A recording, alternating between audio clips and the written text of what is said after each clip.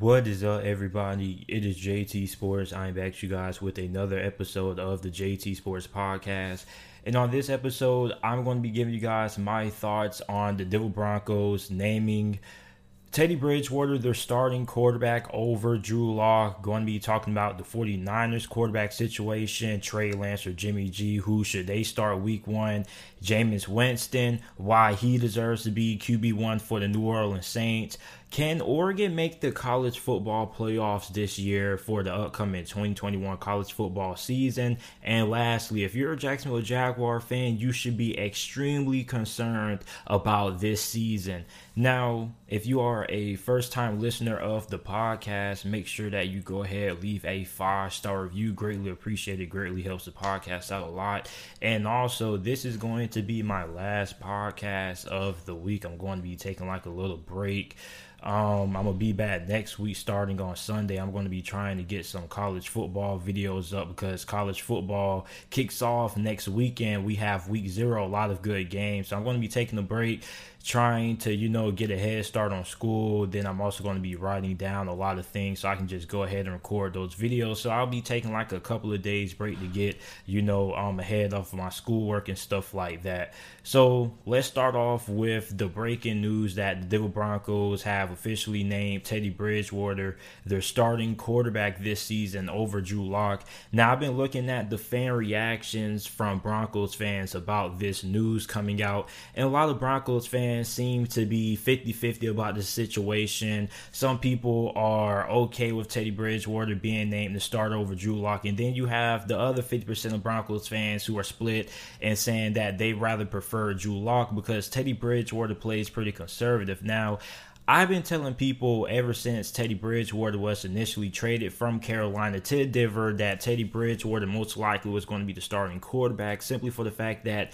he is the kind of quarterback that a defensive-minded coach in Vic Fangio prefers. Okay, yeah, he's not going to throw a lot of passes downfield. You're not going to have a lot of big, flashy plays, but he's smart with the football, doesn't turn the football over, and he's a good leader in the locker room, which is something that if you're a defensive-minded coach, Vic Fangio is looking for. Meanwhile, you have Drew Lock, who kind of is heavily turnover-prone. You're going to have a lot of big, flashy plays downfield, but you're also going to have some plays where he may turn the football over. And when you have a defensive-minded coach, all you really need is an average offense. So Bronco fans are saying, well, the offense is going to be average. It's not going to be all that great. That's what Vic Fangio wants. Now, if the offense is above average, then that's a win. But all Vic Fangio wants is an average offense. He doesn't need an offense that's putting up 30, 28 points per game. He just needs an offense that can score enough points that the defense can really take over the game and win the game for them.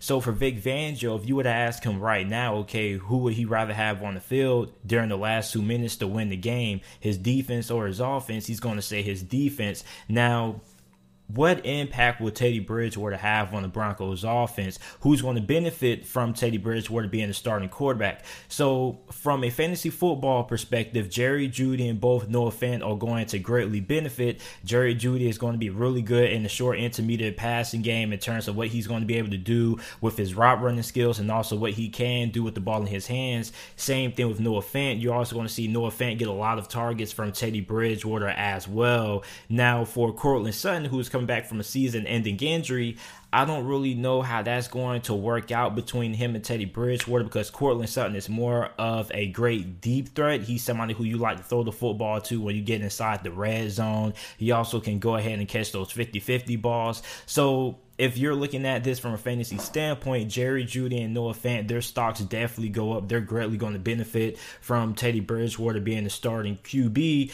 But meanwhile, Courtland Sutton, I definitely think that him and Teddy Bridgewater, I don't really expect those two to have that great of a connection, simply to the fact that Teddy Bridgewater doesn't really push the football downfield all that much. Now, Teddy Bridgewater in third down situations isn't really all that great, and he's not great in the red zone for two reasons. One, because he doesn't have a strong arm. He doesn't have a good enough arm to fit the ball inside tight windows inside of the red zone. And secondly, he doesn't really take a lot of chances. So when you look at a QB that is extremely conservative in the red zone and on third down, they're not really going to be all that effective in those situations, simply for the fact that Teddy Bridgewater is a guy who simply prefers just to take what the defense gives him. So when you're inside the red zone, you can't really afford to be conservative. Like, you kind of have to take some risk inside of the red zone because everything is tight, everything is condensed. You don't really have a lot of windows to throw the football in. So you're pretty much taking a risk when you choose to throw the football inside the red zone. So for Teddy Bridgewater, he's not really going to be all that effective unless he chooses to use his legs. Same thing that goes for him on third down. In third down situations, he may just choose just to check the football down and see if the wide receiver can make something happen after the catch and try to get the third down that way. But he's not really going to be trying to push the football all that much. Now for Teddy, okay, he is going to win. He's not going to lose you no games, but he's not going to win you any games. So a lot of Denver Broncos fans probably want some clarification of what does that mean, because a lot of people have been saying that about Teddy Bridgewater. So basically what that means is that Teddy Bridgewater isn't going to lose you any games because he's not going to have any game-defining turnovers that's going to have a big outcome of the game. He's smart with the football. He's going to take what the defense gives him. But on top of that, he also is somebody who isn't going to win you a lot of games because when it comes to clutch situations, like within the last 2 minutes of the game and you need somebody to drive you downfield and score a game-winning touchdown, Teddy Bridgewater doesn't thrive in those situations. That's where people say Teddy Bridgewater isn't going to win you any games, but he's not going to lose you any games neither. He's not going to have a lot of turnovers that's going to drastically affect the outcome of the game, but he's not going to have any big plays in the clutch that's going to help win the game for you. That's when people mean when they say that. Now, the defense definitely is going to carry this team. The defense is going to be the heart and soul of this team. So if this defense is really good and Teddy Bridgewater does what he needs to do and the Broncos offense is average, I can definitely see the Broncos making it into the playoffs. Now, I wouldn't say that they would be a lock, but I'm just saying that they do have a pretty good chance. Now, with Teddy Bridgewater being named the starting QB, that kind of shows me that Denver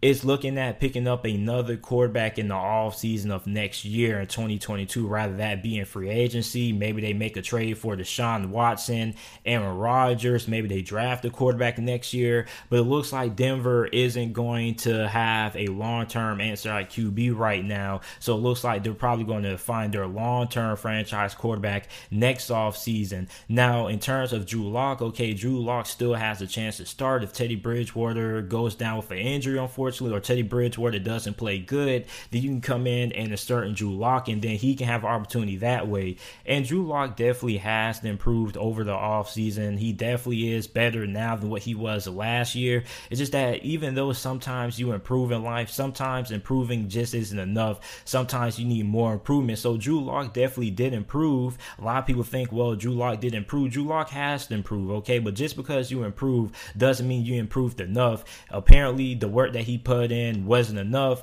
and that's why he's not the starting quarterback for Denver right now. So for Denver, they're rolling with Teddy Bridgewater. Teddy Bridgewater, I don't know if he's a quarterback who can get the Broncos to the playoffs. Same thing with Drew Lock. I don't really know if either one of those guys are the guys to get into the playoffs. And I was just talking to my guy Juice Alert about this. Like, Denver has a playoff caliber football team, okay? Their roster is good enough to get to the playoffs. The thing is, they just don't have a quarterback who is good enough to get them to the playoffs. Now, Teddy Bridgewater does have a good supporting cast around him. You have Cortland Sutton, KJ Hamler, Jerry Jeudy, Noah Fant, a pretty solid offensive line, a pretty good run game on top of that, what should be a top 10, top 5 defense. But at the end of the day, is Teddy Bridgewater going to be able to make the plays necessary to get Denver into the playoffs this year in a very tight division with the Las Vegas Raiders, Kansas City, and also the LA Chargers? That will be a mystery to be decided. So while we're on the topic of quarterback, let's talk about the 49ers. So who should the 49ers start at quarterback? Because this is really interesting, because Kyle Shanahan came out a couple of days ago and said that he right now is undecided who's going to be the starting quarterback come week 1. Now, that's kind of funny because during training camp, a couple of weeks ago, he came out and said that Jimmy Garoppolo is going to be the starter. But now it looks like the tables have kind of turned. So either Jimmy Garoppolo hasn't really performed all that well, or either Trey Lance has performed really well enough to make this a legitimate quarterback competition. Now, he also said that, all 3 quarterbacks are being taken into consideration, but we already know it's going to be between Jimmy Garoppolo and Trey Lance. Now, when you look at Trey Lance, he has had a pretty okay preseason. It's been pretty up and down. His first preseason game, he had this big touchdown, but then after that, he wasn't really all that impressive. After that, he was 5 of 14, 128 passing yards, 1 touchdown. A lot of 49ers fans are going to defend that game. They're going to say, well, JT, the offensive line wasn't that great and wide receivers were dropping passes, and I understand that, but I just felt like he could have been better in that game. Jimmy Garoppolo wasn't really in a significant amount of snaps. He only attempted 3 passes. He went 3 of 3 for 26 yards. Now, against the LA Chargers, Trey Lance was really impressive. 8 of 14, 102 passing yards, 2 touchdowns in the interception.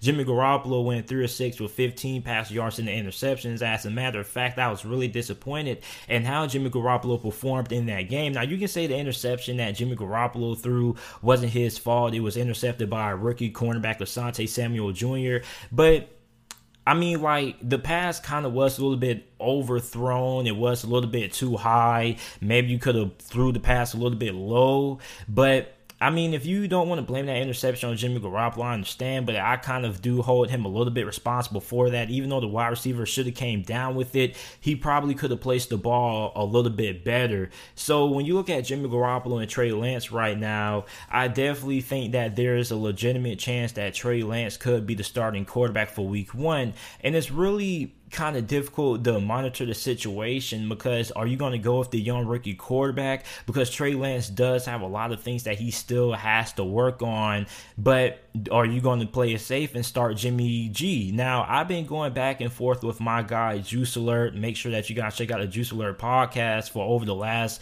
2 months about this. He keeps telling me, JT, you only win in this league by taking chances. And I understand that, but you don't necessarily win in the NFL by taking a lot of risk, okay? You have to pick and choose your spots, okay? You have to pick and choose when to be aggressive and when to play it safe. You just don't win in the NFL by just going all out, being fully aggressive, because that's not the right way of winning in the NFL. You have to be really decisive when it comes to this, and this just doesn't go from an in-game situation. This also comes to, picking who your starting quarterback is going to be, because the quarterback position is really important when it comes to how successful your team is going to be. So if you go with Jimmy G, you're still going to be a very solid football team, okay? Now, you're going to have somebody who doesn't really, thread the needle per se in terms of how great your offense is going to be. Meanwhile, if you have Trey Lance at QB, your offense could be heavily volatile. There could be some games that Trey Lance struggles when he's going against a very good defensive minded coach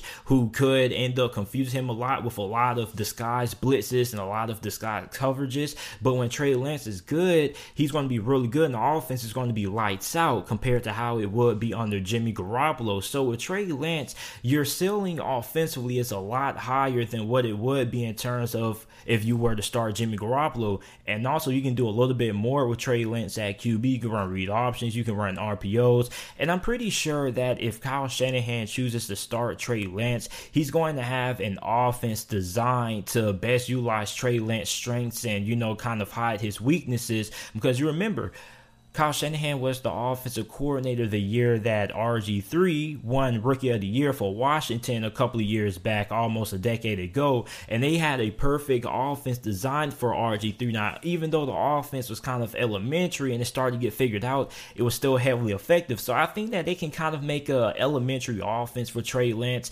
until he's able to continue to grow and develop, and then they can expand the offense from that point forward. But also, if you go and you make that kind of offense, that you also run a high risk that you're going to run into a defensive coordinator that's going to understand what kind of offense you're running, and they're going to be able to come out and the proper personnel to stop that offense. So there's a lot of pros and cons to starting each QB. You start Jimmy Garoppolo, you're going to have somebody who's a seasoned veteran. Yeah, the offensive ceiling is going to be kind of capped. You're probably going to be looking at an above average offense, maybe average with Jimmy Garoppolo, but you're not going to have the struggles that you would have if you start a rookie quarterback in Trey Lance. Now, meanwhile, you start Trey Lance, the offense has potential to be even better with him at QB compared to what it would be with Jimmy Garoppolo. You also can do more, but you're also going to have some inconsistent performances out of Trey Lance. Now, the run game is going to be heavily effective, so it's not like either one of these quarterbacks are going to have to drop back and throw the ball like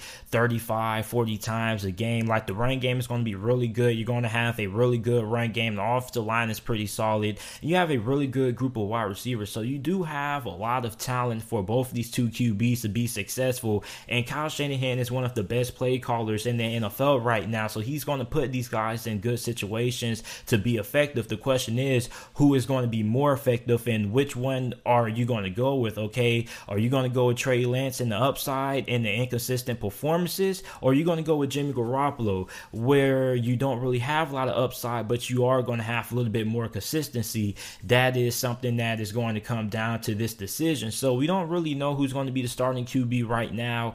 I still think that Kyle Shanahan is probably going to play it safe and that he is going to start Trey Lance. Now, in my personal opinion, I probably would start Trey Lance because if I'm Kyle Shanahan, I'm looking at it like this. Okay, I can start Trey Lance and build a system around Trey Lance, even though it will be, really elementary and it could easily get figured out. I'm going to roll with Trey Lance because I just feel like you could have some upside, but you also could have some growing pains because when I look at Jimmy G, he doesn't play bad, but you can't count on him to stay healthy. That's another thing. So me personally, if I was Kyle Shanahan, I probably would lean towards starting Trey Lance simply for the fact that I trust my ability as a head coach to put Trey Lance in the proper situations to succeed. Now, Jimmy Garoppolo isn't a bad QB. If you start Jimmy Garoppolo, you can't go wrong there because Jimmy Garoppolo is not going to play bad enough for you to start him, and you also can still make it to the playoffs with Jimmy Garoppolo. You also got to look at the fact that you're going to be fully healthy on defense. So your defense is also going to be able to create turnovers, get pressure on the quarterback on third down situations, and get the ball back to you. So for the 49ers, I think they can make it to the playoffs with either one. It just comes down to, okay, which QB are you willing to take the cons for? Okay, do you rather have the cons of Jimmy Garoppolo or do you rather have the cons of Trey Lance? Let me know down in the comment section down below who you guys think will be the starting QB for the San Francisco 49ers or who you would start as the starting QB for San Francisco if you was Kyle Shanahan. Now, Jameis Winston balled out this past Monday night against the Jacksonville Jaguars. He was 9 of 10 passing for 123 passing yards. He had 2 touchdowns. Him and Marcus Callaway were on fire. Now, Jameis Winston should be the starting QB for New Orleans, and I have been saying this all off season, and I'm going to continue to say this again. Jameis Winston is a better quarterback than Taysom Hill. Taysom Hill gives me a lot of Tim Tebow vibes. He doesn't have a good arm. Okay, yeah, he may be able to complete a couple of short passes here and there, but he's not really effective when it comes to throwing the football downfield. And I just feel like if you start Taysom Hill, your offense is going to be really easy to figure out. Even though he does bring that dual threat ability, I just still feel like the offense is going to be too easy to stop. So when you look at Taysom Hill, man, I really think he would be really good in his gadget role, playing tight end, running back, wide receiver, all kinds of different scenarios. I think he's really good. I really don't think he's cut out to be a successful starting quarterback for the long term. Now, is he a good backup? Yes, he is. Is he a guy who can come in and win you some games if your starter goes down? Yes, he can, but he isn't really the quarterback who you can have a sustained amount of success for week after week, year after year. So you look at Jameis Winston, he has been the best quarterback all throughout the preseason. When you go back to that first preseason game that the Saints played in not too long ago against the Baltimore Ravens, Jameis Winston went 7-12, 96 pass yards, had a nice touchdown. He also threw an interception, but it wasn't really his fault. It was more the wide receiver's fault. You had Taysom Hill, who had an interception, 8-12, 81 passing yards. So when I look at Jameis Winston, I think Jameis Winston gives the Saints the best chance to be successful this season because you're going to have a guy who's going to be able to push the football downfield. You're going to have those big plays in the passing game, and you also have a guy who has a lot of upside. Like Jameis Winston's upside when he's playing well is top 5 QB status, and that may sound crazy, but when you look at his highs when he was playing with the Tampa Bay Buccaneers a year ago back in 2019, his highs were essentially one of the best QBs in the league. Now his lows, okay, you're going to get a quarterback that's heavily volatile. He's going to have some turnovers, but he's also going to be able to come back and throw a touchdown the next drive. So you're definitely looking at a guy who's going to be heavily volatile. So with Sean Payton, I still feel like right now, Jameis Winston should obviously be the starting QB, and I don't really think it's close when it comes to this quarterback competition between the two. I definitely feel like Jameis Winston has a significant lead over Taysom Hill. Like, I feel like this really shouldn't be as big as a discussion as people are making it out to be, because listen, if you're Sean Payton and you look at Jameis Winston is a different quarterback now post LASIK surgery than he was playing with the Tampa Bay Buccaneers. You got to remember, when he was with Tampa Bay, he had several different head coaches. He started out with Lovie Smith. Then you brought in Dirk Koetter. Then you brought in Bruce Arians. And under those three head coaches, I don't really feel like Jameis Winston developed. I feel like Jameis Winston was still the same quarterback then that he was when he was coming out of FSU. Heavily turnover prone, tends to be a little bit too cocky at times. So when you look at Jameis Winston, he had Dirk Koetter and Bruce Arians as his last two head coaches who are extremely aggressive, who love to push the football downfield via the vertical passing game. So Jameis Winston never really got coached out of those aggressive tendencies. Now Tom Brady came in, and Tom Brady kind of, ran things his way. So they kind of were 50-50. It kind of was 50% of what Tom Brady wanted to do with a quick pass game, and 50% of Bruce Arians, what he wanted to do throwing the football downfield. So meanwhile, you look at Jameis Winston, he got he had a chance to sit behind Drew Brees for a year, and learn his system, learn the Sean Payton offense. On top of that, Sean Payton is going to be somebody who's going to be able to coach him out of those aggressive tendencies. He's going to be a little bit more smarter when it comes to being able to pick and choose his spots. And really, that's the downfall about Jameis Winston. I don't really think that Jameis Winston, before he got to New Orleans, knew when to be aggressive and knew when not to be aggressive. It pretty much was him turning on the game sliders 100% to aggressive. Now, when he was also playing for Tampa Bay, it was kind of like the crate challenge that's going viral on social media. So basically what the crate challenge is, you have people who stack up these crates really high, kind of like in steps. So you go up, and then when you're coming down, it's really hard to come down. It's really shaky. You could fall off. You could end up coming down with no harm. That's kind of like how I view Jameis Winston. So when you look at Taysom Hill, I don't really think the offense under Taysom Hill is going to be as good as what many people think. It looks to me like if you start Taysom Hill, you run the risk of having like that Tim Tebow 2011 vibes with that gimmicky read option offense. And on top of that, I don't think that the Saints have enough talent at wide receiver to bail out Taysom Hill's inability to throw the football downfield. And you look at Jameis Winston, I just feel like Jameis Winston is the best QB who is going to be able to maximize the shortcomings that the New Orleans Saints may have at wide receiver this year, because we don't know what's going to happen with Michael Thomas. We don't really know how good the depth at wide receiver is looking outside of Tre'Quan Smith. Yeah, Callaway had a good game, but we don't even know if he's going to be a reliable option in the passing game for New Orleans. You do have Alvin Kamara, who's going to be a threat there, but outside of that, there's just a lot of variables that's going to come into the wide receiver position. So for Jameis Winston, I think he's the best quarterback for the job. He's going to be able to make the wide receivers better. A lot of people think that Jameis Winston was just carried by Chris Godwin and Mike Evans. That's not true, because he was really good with Scotty Miller, and he also was a big reason why Rashard Perriman was able to have a resurgence, because prior to Rashard Perriman arriving in Tampa Bay, he was pretty much a bust. He was going back and forth between NFL team. He was pretty much a journeyman to that point. So he goes to Tampa Bay and he balls out with Jameis Winston, and now he's still in the NFL because of that. So you look at Jameis Winston definitely doesn't have to have a great supporting cast of wide receivers to be successful. So when you look at Jameis Winston, maybe having Mike Evans and Chris Godwin kind of did him a disservice in some sense, because maybe he tend to be too overly trusting of those guys, and he tended to be too overly aggressive trusting those guys, so sometimes he would tend to force feed them the ball. So now, without having that lack of that star presence at wide receiver until Michael Thomas returns, if he does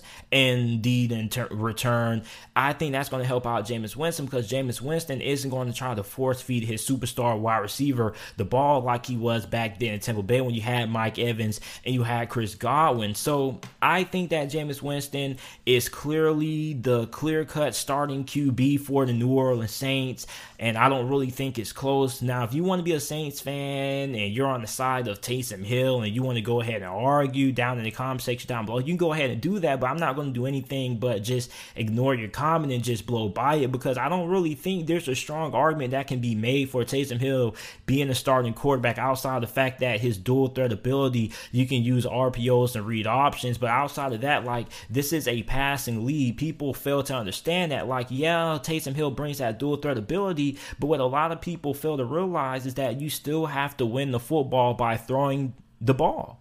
You have to be able to win football games by being able to have success in the passing game. And Taysom Hill doesn't really have, the skill set to be that effective quarterback that he can dissect your defense if you need him to throwing the football. So when you look at Jameis, I definitely think that Jameis right now is the clear-cut quarterback one for New Orleans. Like I said, a lot of you guys are going to be like, whoa, JT, the dual threat ability of Taysom Hill. Yes, that is true. But at the end of the day, you still have to be able to win football games by throwing the football through the air 30 times, and I don't think Taysom Hill is a quarterback who can get that job done. So Jameis Winston, to me, should clearly be the starting quarterback for the New Orleans Saints right now. And in terms of this quarterback competition, I don't even think it's close. I think Jameis Winston is the runaway favorite right now.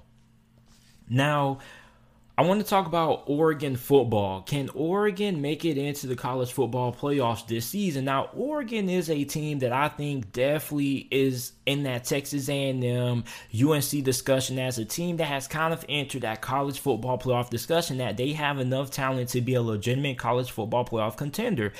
And Oregon has been stacking great recruiting classes for over the last couple of years. Like, they've had a lot of good recruiting classes. Now, I think that this is the season that if they're going to make a run at the college football playoffs, they should be able to put it all together, okay? You have a lot of talent on defense. You have edge rusher Kayvon Thibodeau, who probably could be the number 1 overall pick in next year's 2022 NFL draft. You have Noah Sewell, you have Isaac Slade, you have Mace Funa, you have Justin Flo, you have arguably the best and deepest linebacking core in all of college football. Now, you have star cornerback Mykael Wright, and the secondary isn't bad. It just, it's a little bit more wrinkles that need to be figured out. But overall, you should have one of the most athletic and most freakishly talented defenses in all of college football this year. Now, when you look at the offense, is the offense going to be able to get into the college football playoffs? Because that's really where my biggest concern lies with Oregon. I'm not really concerned about the defense. I think Oregon's defense definitely is going to be capable of getting this team into the college football playoffs. And a lot of people have to remember, college football has changed. A lot of people think you have to have elite defense and all this. That's not true anymore. A lot of people have to understand that back in 2011, you need to have a great defense to win in college football. You could win with an average offense or below average offense as long as you had the elite defense. That's changed. Now you have to have a great offense if you want to be able to make it into the college football playoffs. So Oregon's offense definitely has to have a tremendous sign of growth this season if they want to be a legitimate college football team. Now you have Anthony Brown at quarterback.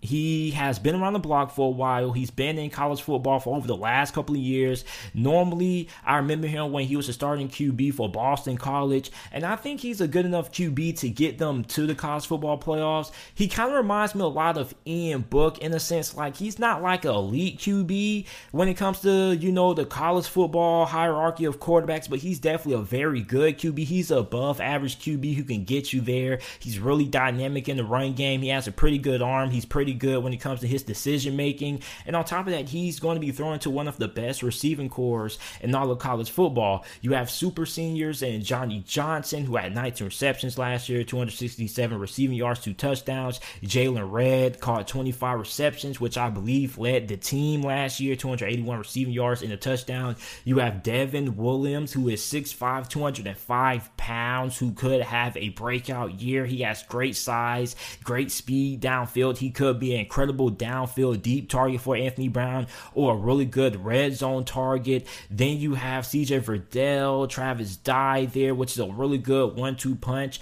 Probably one of the more underrated running back duos in college football. CJ Verdell ran for 285 rushing yards last year, 4.4 yards per carry, 3 touchdowns. Travis Dye had 443 rushing yards last year and a touchdown. So you have a really good running back combo there. Now, your offensive line last year, your offensive line is going to be your biggest question mark, because last year your offensive line was decent. It wasn't great, it wasn't bad, it was decent. This year, I think this offensive line could go from decent to really good. Now, you got to remember, Mario Cristobal used to be an offensive lineman for Miami, so he is somebody who is really good with, improving the offensive line. So when he has that offensive line label, I expect the offensive line to continue to be really good. So I don't think the offensive line should struggle that much. So when you look at the offense is going to be the biggest deciding factor in determining if Oregon can make it into the college football playoffs or not.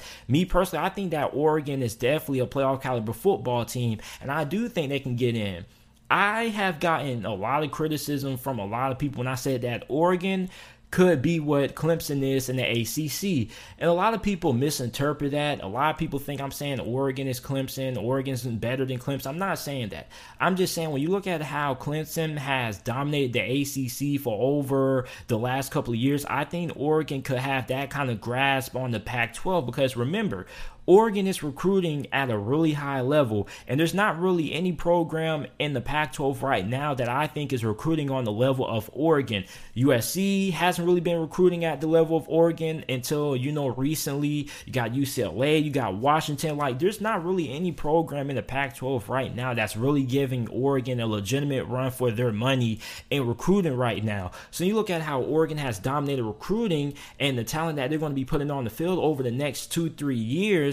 I think that Oregon has potential that they could be so good that the competition in the Pac-12 just really isn't going to be all that close, and there's going to be a large gap between Oregon and the rest of the teams in the Pac-12, similar to what happened with Clemson, okay? Clemson was out recruiting pretty much everybody in the ACC. All they really had to worry about was FSU. Well, once FSU started to go down the drain, that's when Clemson really started to have a firm grasp on the ACC, and that's why they are as dominant as what they are right now. Similar thing with Ohio State. So I think that we definitely could see Oregon kind of have a dominating run in the Pac-12 like we have seen Clemson have in the ACC in terms of how great they've been recruiting and how the other programs compare, because recruiting is one of the most important things in college football. If you cannot recruit pretty much everybody in your conference, you're going to be the best team in your conference. So talent really matters a lot when it comes to determining how effective and how dominant you're going to be in your conference. So I look at Oregon. I definitely feel like Oregon can dominate the Pac-12 like how Clemson has dominated the ACC.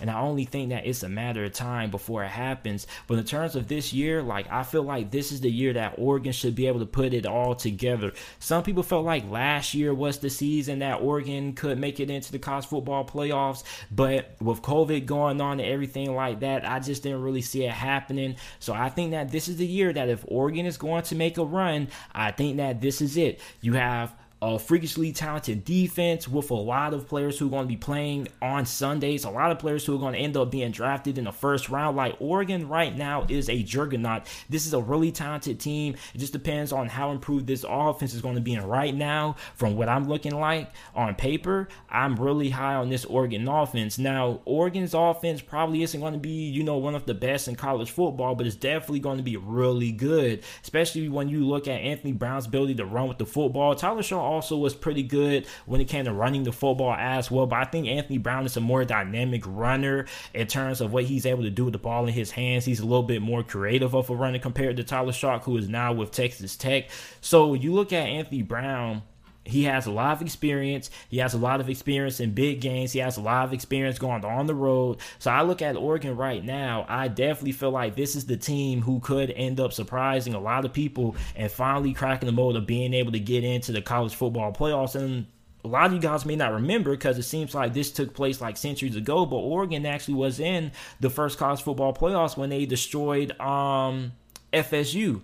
So, I mean, Oregon isn't really new to the college football playoffs, but it just has been a while since we've seen a team from the Pac-12 get in. So, I believe that Oregon definitely has the talent of being able to make it into the college football playoffs. The question is this offense going to be better this year in terms of being able to have a college football playoff offense? Because I'm not worried about the defense. It all comes down to the offense, because at this day and age of college football, can you be able to score 30 points? Because that's what it takes to be able to be a championship caliber football team. Can you score 30 points? How are you going to hold up front? I definitely feel like Oregon checks most of those boxes.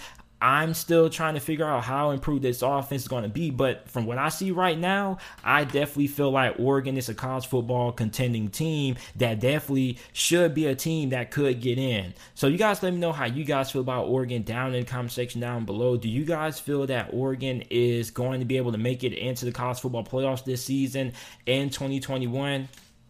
Now, lastly, I want to talk about the Jacksonville Jaguars. Now, if you guys have been subscribed to the channel for over the last couple of months, you guys would know that I am really high on Jacksonville compared to most people. As a matter of fact, I'm higher on Jacksonville than 99% of people. A lot of people believe that Jacksonville Jaguars are going to win less than 4 games this year and that they're going to be one of the worst teams in the NFL again this season. I believe that Jacksonville is going to be a super competitive football team, that they're going to be able to win 6 games. Well, let's flash forward to now.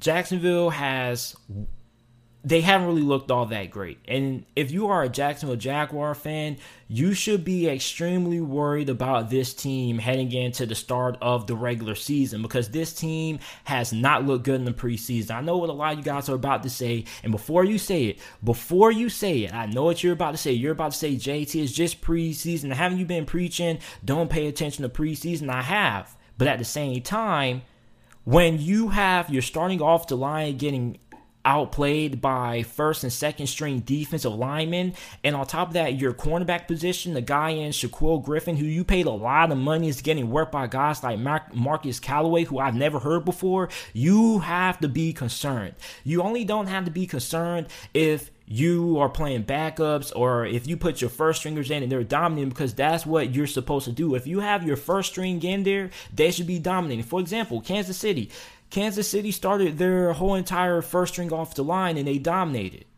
That's what it should be. You shouldn't have your first string off the line getting outworked by backups. So that just it has me worried, guys. I'm really worried. Now, I still believe that Jacksonville is going to win 6 games this year.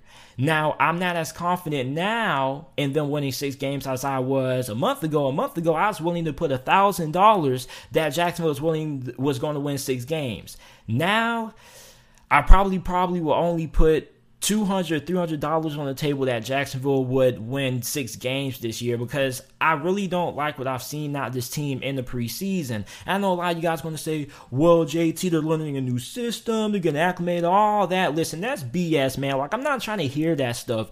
Nobody in the preseason is executing what they're going to do in the regular season. Everything that's being done in the preseason is basic. Play calling, basic. Defensive system or the scheme that are running in the preseason pretty much is basic. Nobody's doing anything out of the ordinary in the preseason.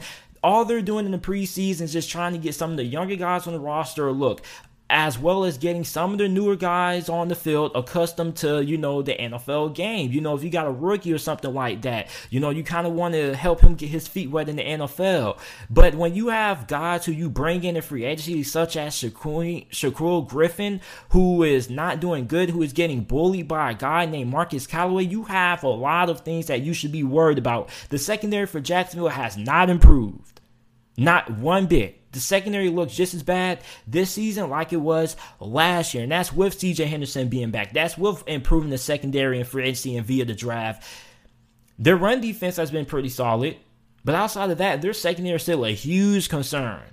And unless this pass rush can get going, this secondary is going to continue to struggle. I don't need a regular season game to find out that Jacksonville secondary is going to struggle this year. And if you're a Jacksonville Jaguar fan, don't be naive when I tell you this. Don't overlook just the fact that this is the preseason and you shouldn't be worried because you're only worried about the regular season. No, I think a lot of you guys misinterpret what a lot of people say when they say don't pay attention to the preseason. They're saying don't get overlooked by preseason, but at the same time, that don't ignore problems that have emerged in the preseason.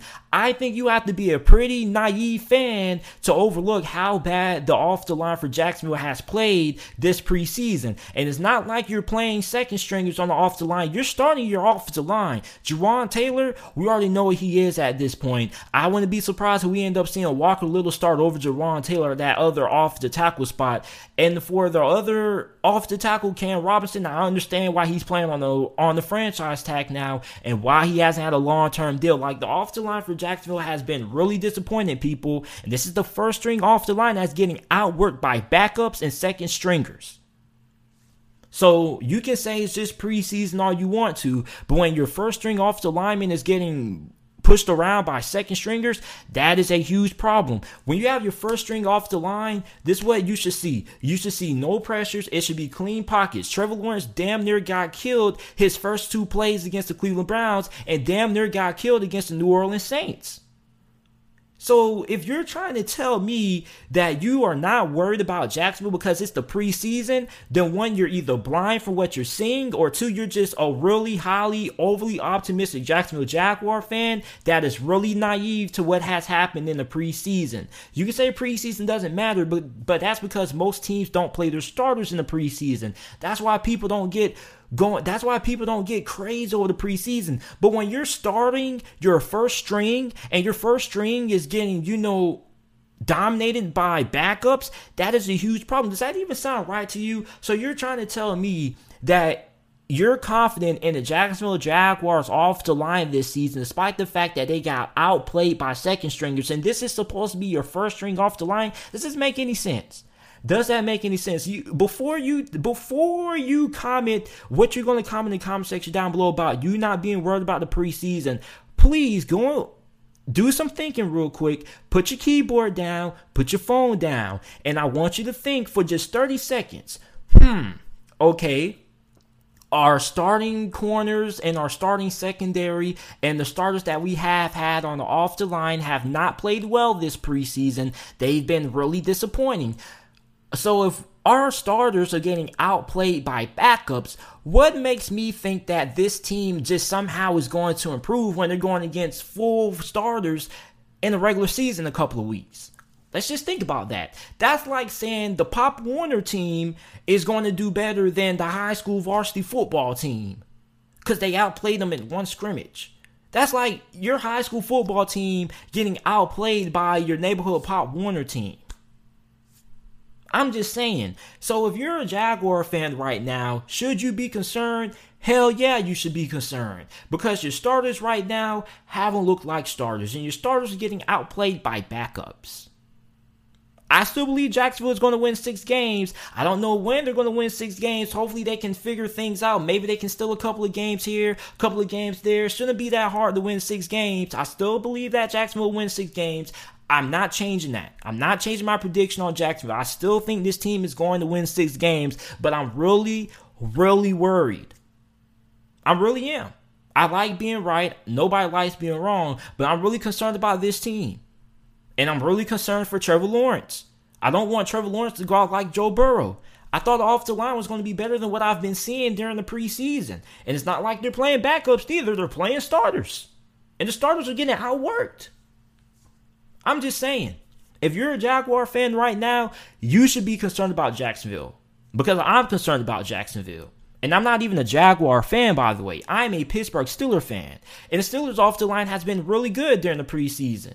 That doesn't mean that it's not going to be terrible during the regular season, but that's what you want to see out of your first string offensive line.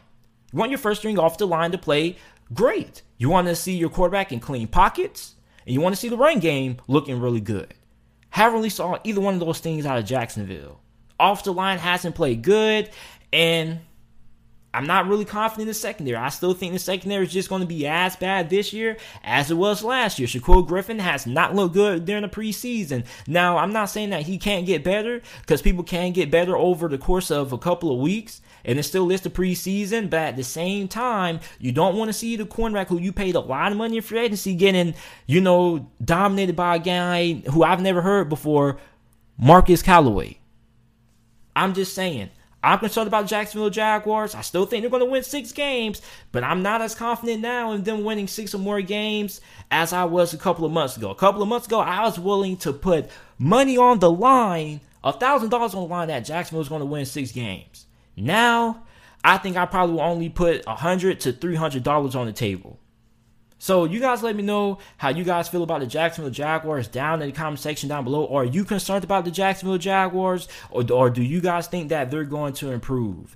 This is it for this episode of the JT Sports Podcast. Like I said earlier, I'm going to be taking like a short little break. I'm still going to be writing notes and stuff like that. It's just that I'm not going to be recording any videos because I'm trying to get ahead of my classes. So expect my college football previews to start coming out Sunday. I'm going to be previewing Clemson, Georgia, Alabama, Miami, Indiana, Iowa. There are a lot of good games that are going to be played next college football weekend. I look forward to talking with you guys about them. But until we meet next time, appreciate you guys for listening. If you are a new listener of the podcast, make sure that you go ahead and leave a 5-star review. Make sure that you share the podcast on your social media platforms. Make sure that you follow me on my social media platforms. My Instagram and Twitter is both JT_.